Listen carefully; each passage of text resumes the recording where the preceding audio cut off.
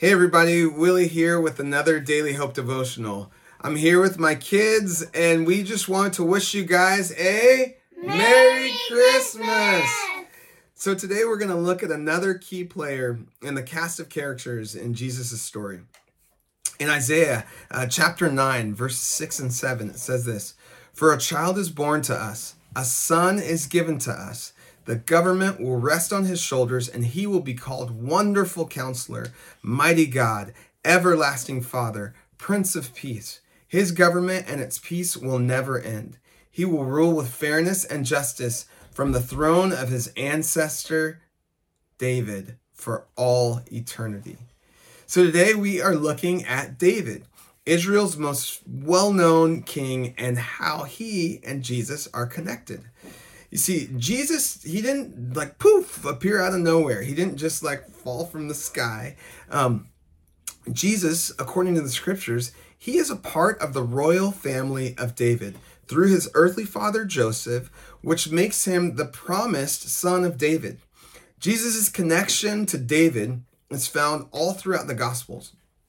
In fact, Paul, he makes it really clear that Jesus' relationship to David, it is essential to the story of the gospel. Paul says this in Romans chapter 1, verses 1 through 3. He says, "This letter is from Paul, a slave of Christ Jesus, chosen by God to be an apostle and sent out to preach his good news. God promised this good news long ago through his prophets in the Holy Scriptures." So there's a promise that God made through the Scriptures. It says the good news is about his son. In his earthly life, he was born into King David's family line. And although there were many generations between the two, there are also many similarities between King David and our Savior, King Jesus. You see, both were from Bethlehem. David and Jesus were both from that little town of Bethlehem. Both were shepherds. David was a literal shepherd. He tended sheep. And Jesus was called the Good Shepherd in John 10. And both ruled, as we see throughout the scripture, both ruled as shepherd kings. And lastly, both were unlikely characters to be chosen to lead. When looking at David, we see this in 1 Samuel chapter 16, verse 7.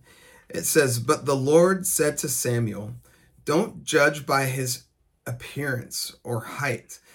Samuel and others Samuel was looking for a king, and Israel thought the king should be strong and powerful and mighty. And so God says to him, don't judge by his outward appearance or his height. And it says the Lord doesn't see things the way you see them.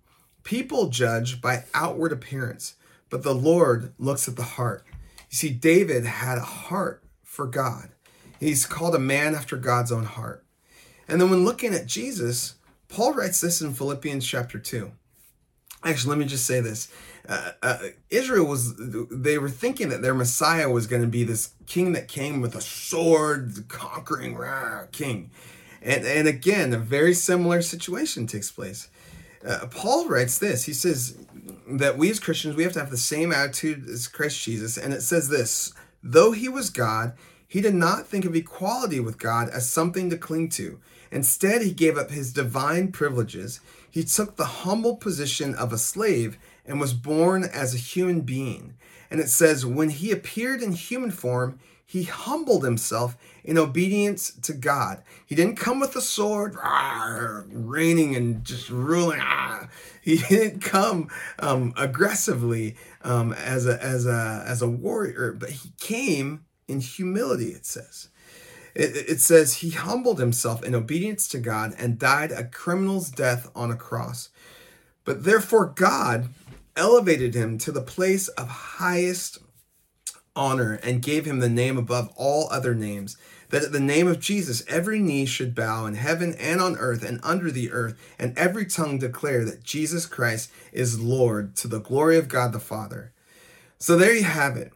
We have hope when we look at David and his great, how many more greats?